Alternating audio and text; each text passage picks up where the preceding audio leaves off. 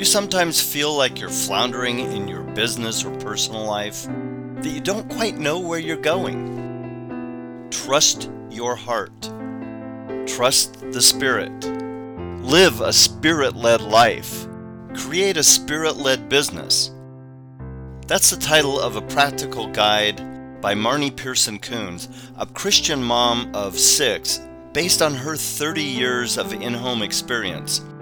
These podcasts from Marnie will give you insight into trusting your heart, trusting the Spirit to give you direction not only in your business, but in your entire life. Check out Marnie's Spirit-Led Life podcast, book, and free masterclass at trustyourheartseries.com. Welcome back to the Spirit-Led Life podcast. In the Trust Your Heart Spirit-Led Business book, I have a section called Valuing Yourself.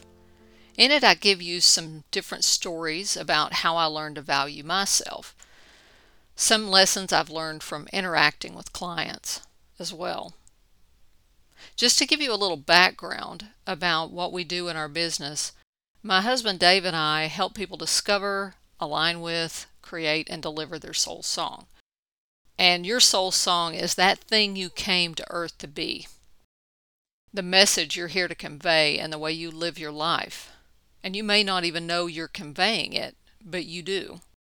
Your soul song would ideally come through in your daily interactions with others and the things you say and do. And for some people, it comes through in books or information products or websites, consulting, training, speaking, and other business and career pursuits. My husband and I help people get their messages out online in books and websites and information products and things like that. Whatever you're doing, it's really about who you choose to be. And in the last episode, I talked about being yourself. One of the biggest discoveries I've made over the years is that we're not human doings, we're human beings. For many years, I evaluated myself based on what I could do, what I could accomplish. The busier I was, the more value I held. I'll admit, this came predominantly from a mother who was a hard worker, who taught us a strong work ethic. And if someone was a hard worker, in my mother's book, that covered a multitude of ills. You could have other character flaws, but if you were a hard worker and you were nice to people, you were a good person in my mama's book. And I think there's a lot of truth to that. I think it's important to have a good work ethic and to be good to people. I'm very grateful for the work ethic my mother gave me. But I got to the point where I valued myself based on my work ethic. How much I can produce, how much I can create, how much I can get done in a day. Here's the thing. Over the course of the last decade, I lost a 6-figure business overnight, went through 2 divorces, and began to see that my identity was so wrapped up in everything but what it needed to be. My identity was wrapped up in how successful my business was, how much money I made, how many books I could write, how many people I could help, what I looked like, my health, my brain, being able to use my mind to create things and teach things. And as things began to be taken from me one by one, the family that I had, the career, and even going through some health challenges where I couldn't think straight. I couldn't create anything. It was devastating to me along the way because I didn't know who I was anymore. But then I began to wake up to a reality that none of that is who I am.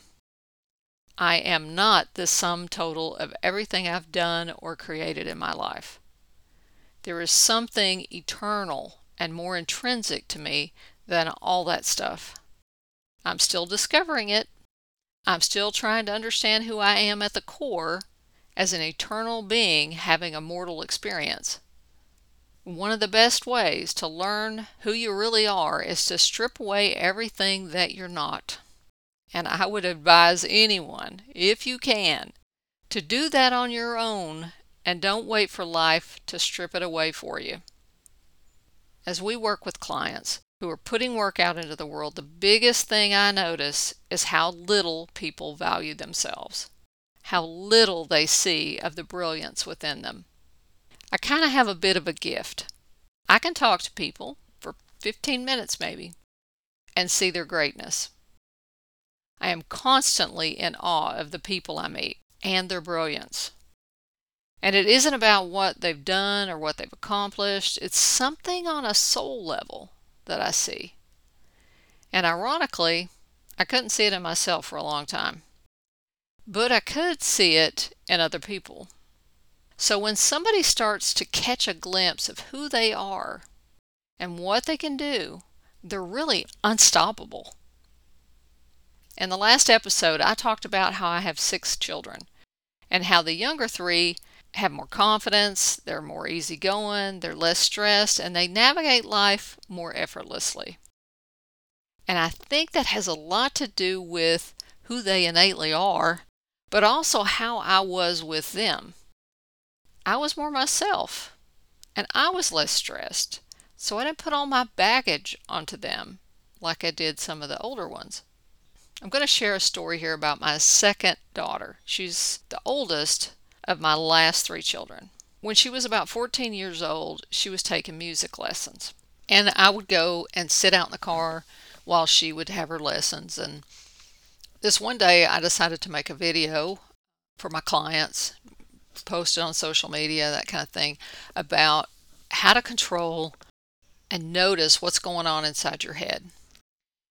If you have negative thoughts about yourself, if you're thinking, oh, I'm not good enough, I don't know enough, I need one more degree before I can do X, Y, Z, nobody wants to hear what I have to say, or worse, I'm stupid, nobody cares about me, all of this type of negative thought going on in your head, all of that's lies. It's lies being fed to you from either your past conditioning, old voices, old tapes from relationships you've had, or it's the adversary trying to hold you back. Whatever it is, it's lies.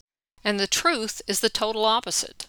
So if you start to jot down these thoughts that you have about yourself, and then you get with a piece of paper and you flip them around. So if it says, I don't matter, you matter. Nobody wants to hear me, people do want to hear you. Nothing that I say is important. What I say is important. The truth is on the flip side. And so I made a little video about this and posted it while my daughter was in her music lessons. When she came out, I asked her, how it went. She told me about her lesson, and I said, well, I made a video while you were in there. And she goes, oh, really? What was it about?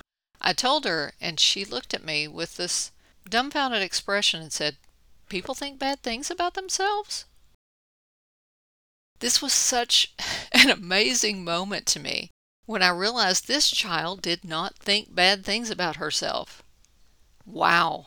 I had never encountered anyone who didn't think bad things about themselves. And I thought, this girl is unstoppable. She is unstoppable. Anything she sets her mind to, she's going to be able to do it because she doesn't have all that nonsense pulling at her coattails constantly. And she's not this egotistical person either. If you're around her, she's just a good, humble person, doesn't put herself on a pedestal, but she's not thinking a bunch of junk about herself either. And the interesting thing is, she doesn't go around talking bad about other people either. I can't recall her talking bad about anyone. She can get frustrated with catty female drama because she just doesn't even understand that.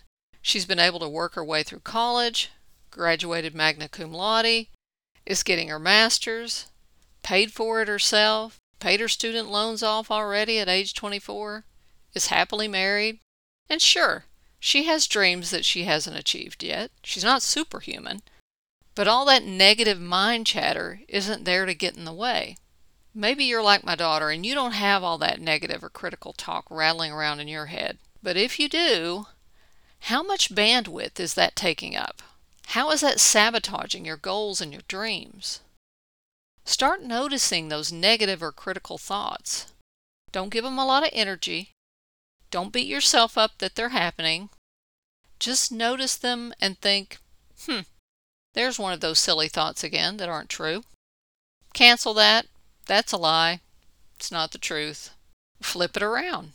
If the thought is nobody wants to read this book that I'm writing, say somebody's going to really have their life changed by this book. Doesn't have to change the whole world. If one person's life is changed by this book, I have created something of value. And many times the person whose life is changed most by writing a book is you. If you change and no one else does, if you are impacted for good and nobody else is, that's good enough. Because you matter. You have infinite value. This is the biggest thing that I've had to learn, is that I matter. My own spiritual development is critical. It's important. It matters. It influences how I show up in the world. It doesn't matter whether I inspire anyone else to improve their spiritual life. Sure, I hope this podcast helps somebody. But if I'm sitting here talking into my computer and no one else is listening, it's helping me. It's helping me be my best and to review the lessons I've learned. It's helping me grow, and my own personal development is important, and so is yours. So the next time you set off toward a goal and all that nonsense starts rattling around in your head, I don't have enough time, this doesn't matter, I don't matter, I'm not good enough, just think, well, there's that silly thought again. Cancel that. I do matter. What I have to say matters. I am a child of God. Y'all take care. God bless. Check out Marnie's Spirit-Led Life podcast, book, and free masterclass at trustyourheartseries.com.